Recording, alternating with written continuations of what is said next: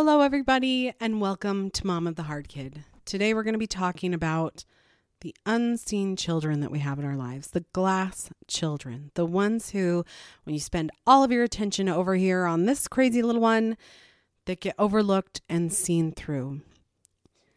So for those of you who don't know, glass children is kind of a term. I don't know if it's like any kind of official term, but I know that it was kind of used a lot in 2010.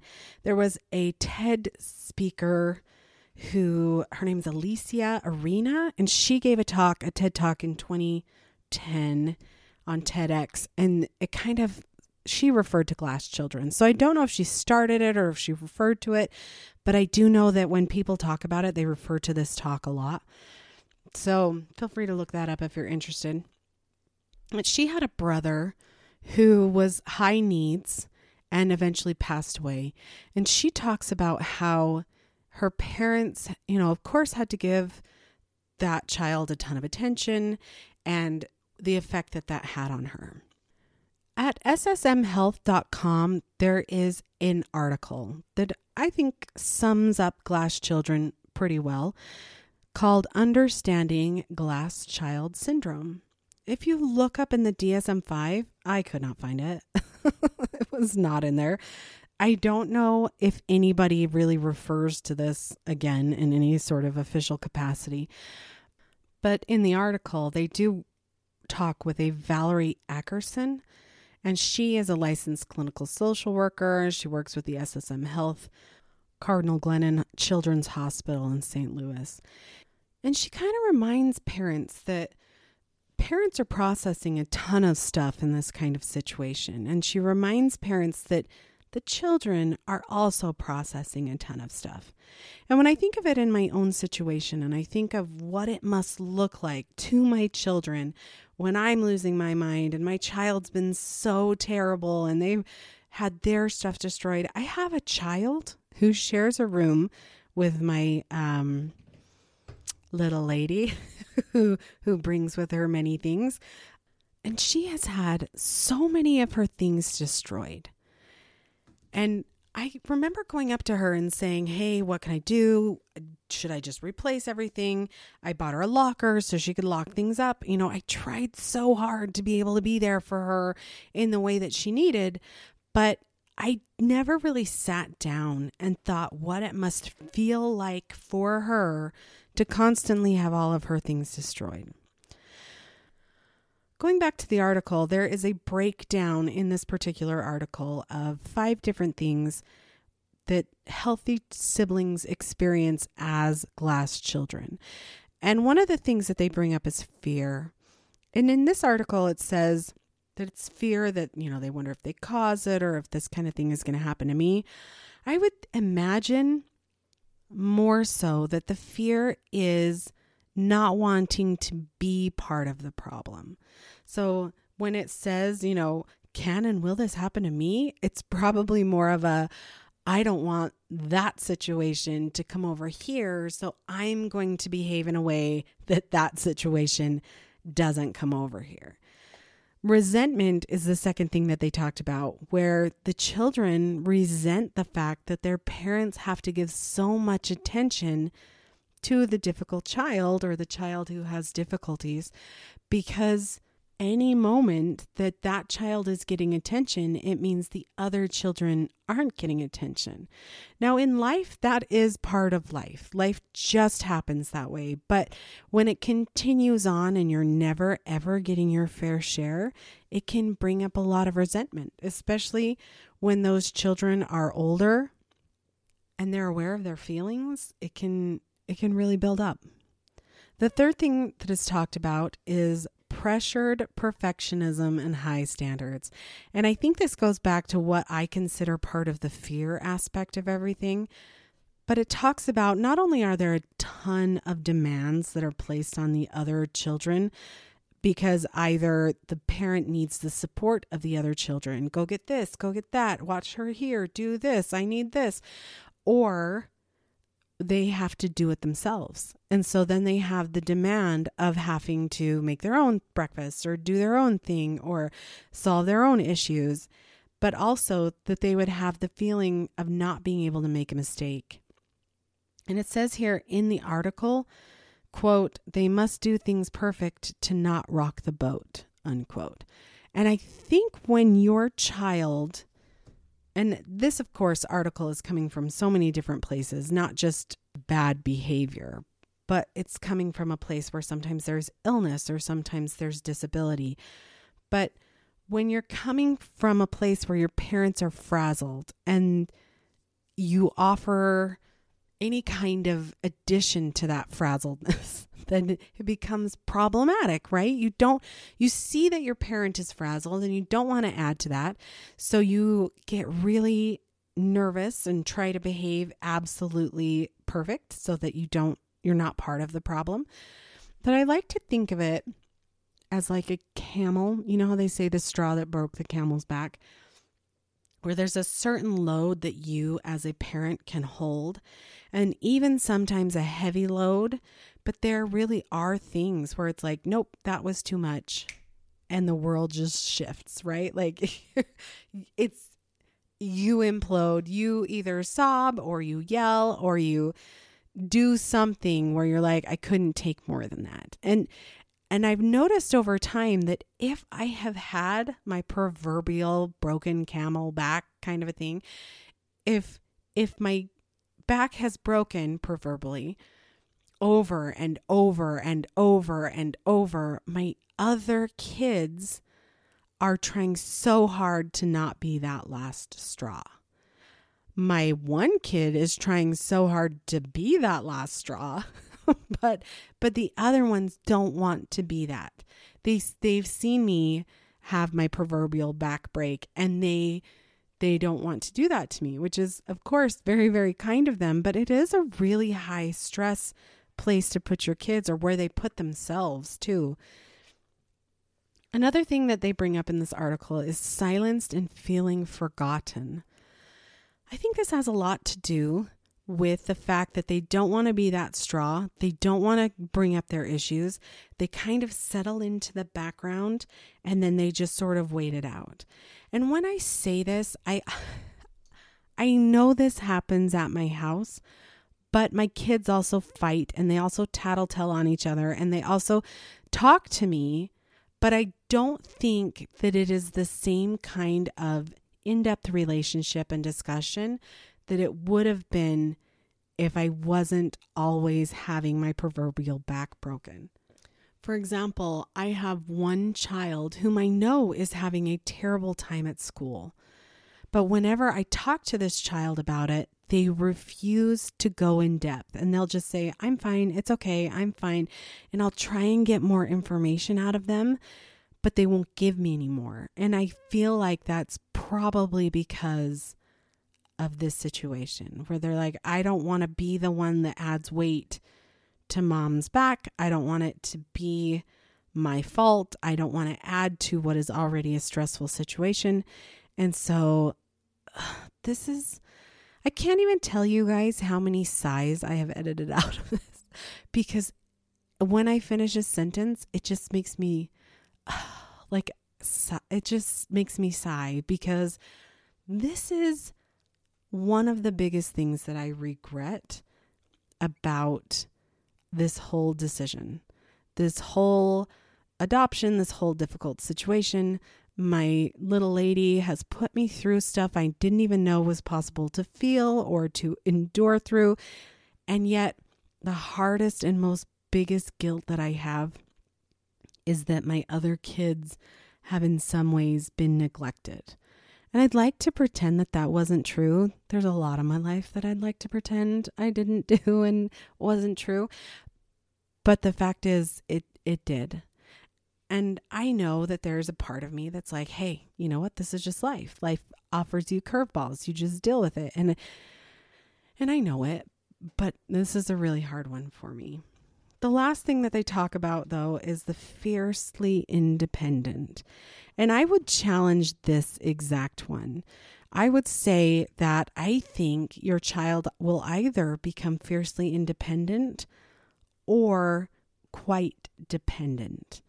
So when I see it, I see people my children, and I see some that are like, oh, well, I can do that. That's fine.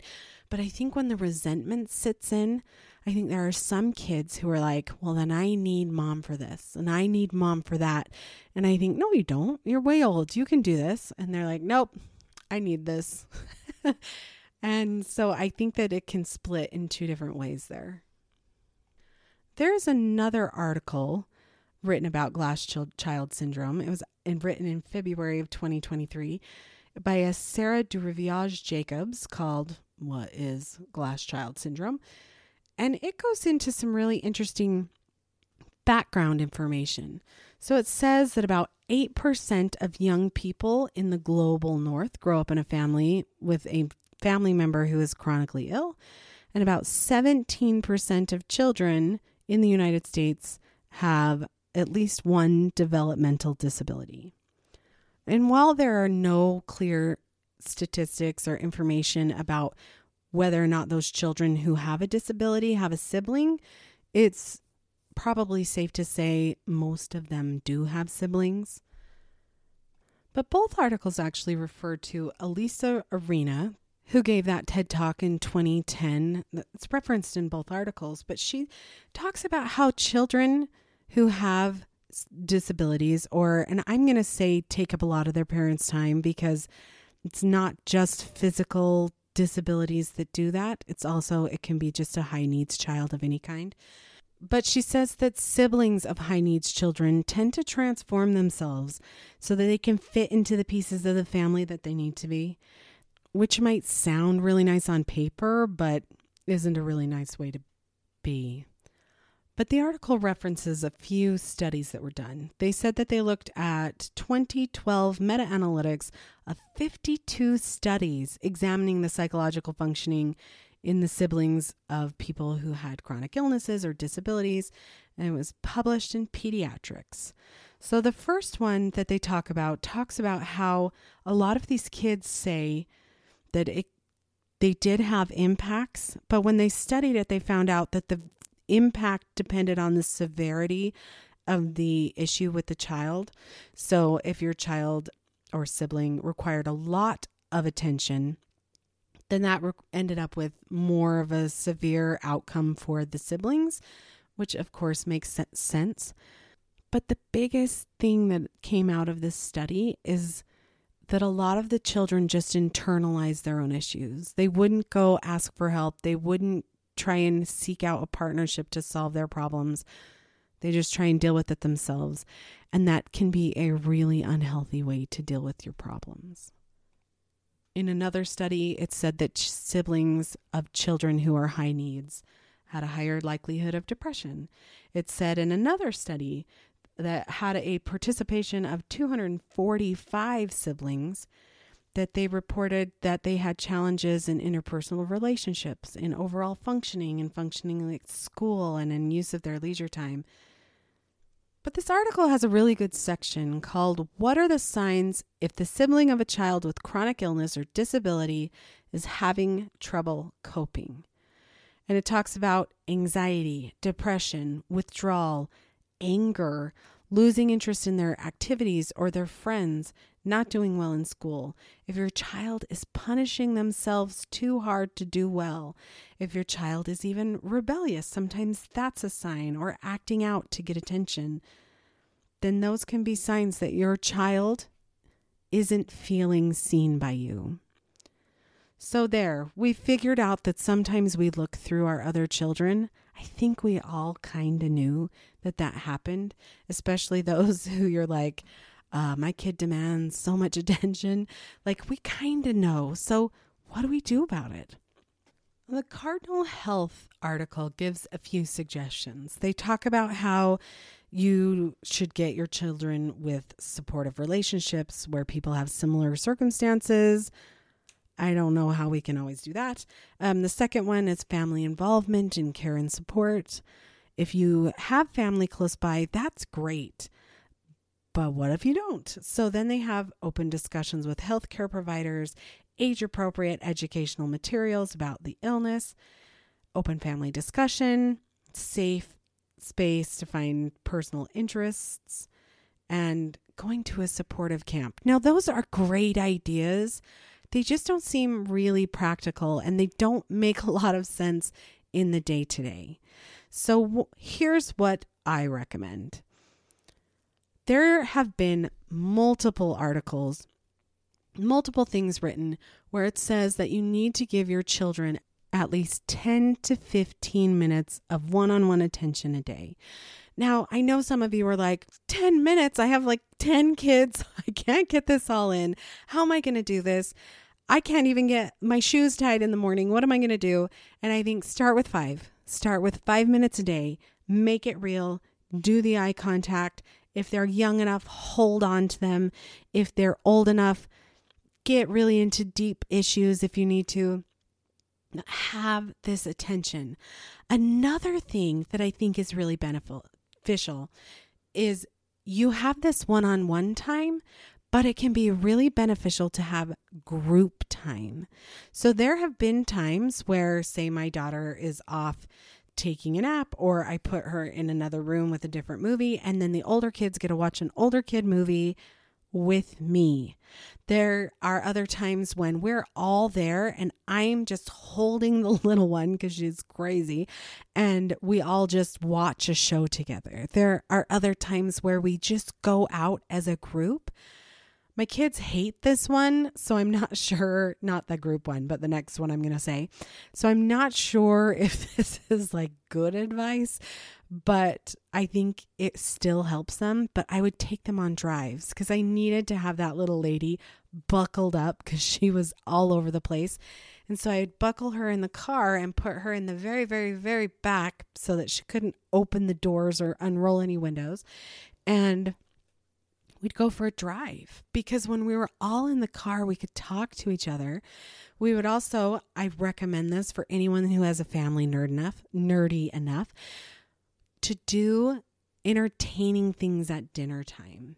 So we would have dinner, we'd sit at the table, and then I'd pull out my phone and find riddles or find jokes or find trivia. And we were able to have that time at dinner to really talk to each other, because my one that needed a lot of attention was okay with the fact that we were doing something entertaining, even though she had no clue what was going on. She didn't know how to answer these things. She didn't know how to do that. And that's another thing I actually really recommend, is sitting down and eating your meals as a family. That used to be such a go-to. I really recommend it. Not for your crazy child, because they're not going to figure out some behavior issues in any situation that they're in. But if you need to, let them perform their naughty behavior. Let them go sit somewhere else if they need to. And you can have this time with your other kids. Ideally, though, you'd all be together. I think that that is the best thing for healing when it comes to especially reactive attachment disorder. If you can build those bonds with everybody, I think that that's great. My last recommendation is one that I do not implement, but we are starting to this next year, is we are going to do date nights where we have one parent take one child and they either go bowling or they go to dinner or they just go for ice cream or they just go for a walk. Whatever the child is kind of interested in, whatever your budget really works for, kind of plan around that.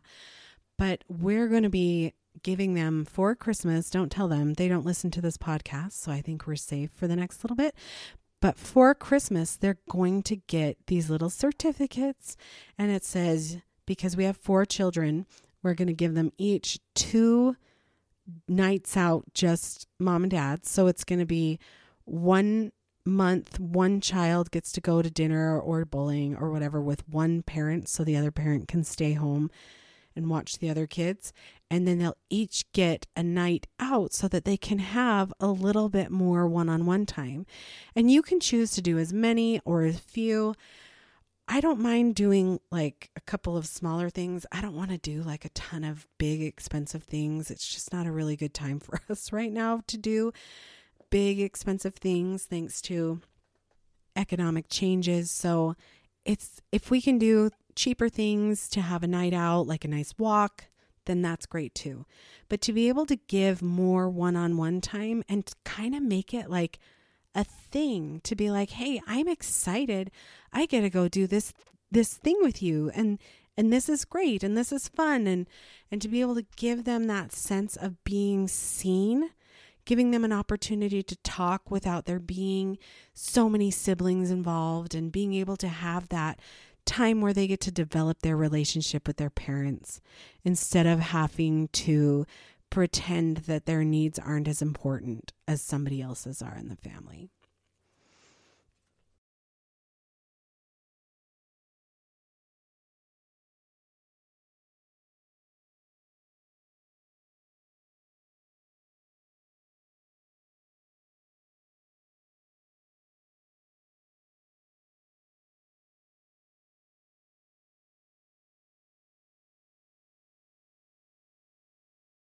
That their siblings are experiencing something too. Now, because life is heavy enough, I'm not going to end on that somber tone. I'm going to tell you that even though it seems overwhelming, and even though it seems like you are juggling more oranges than you can possibly imagine, and that your floor is covered with oranges you can't even juggle, that you have the capacity and the capability to do more than you think that you can do. And even though it seems hard, and even though it seems exhausting, and even though you're not doing everything that you wish that you could do, you are stronger than you were before.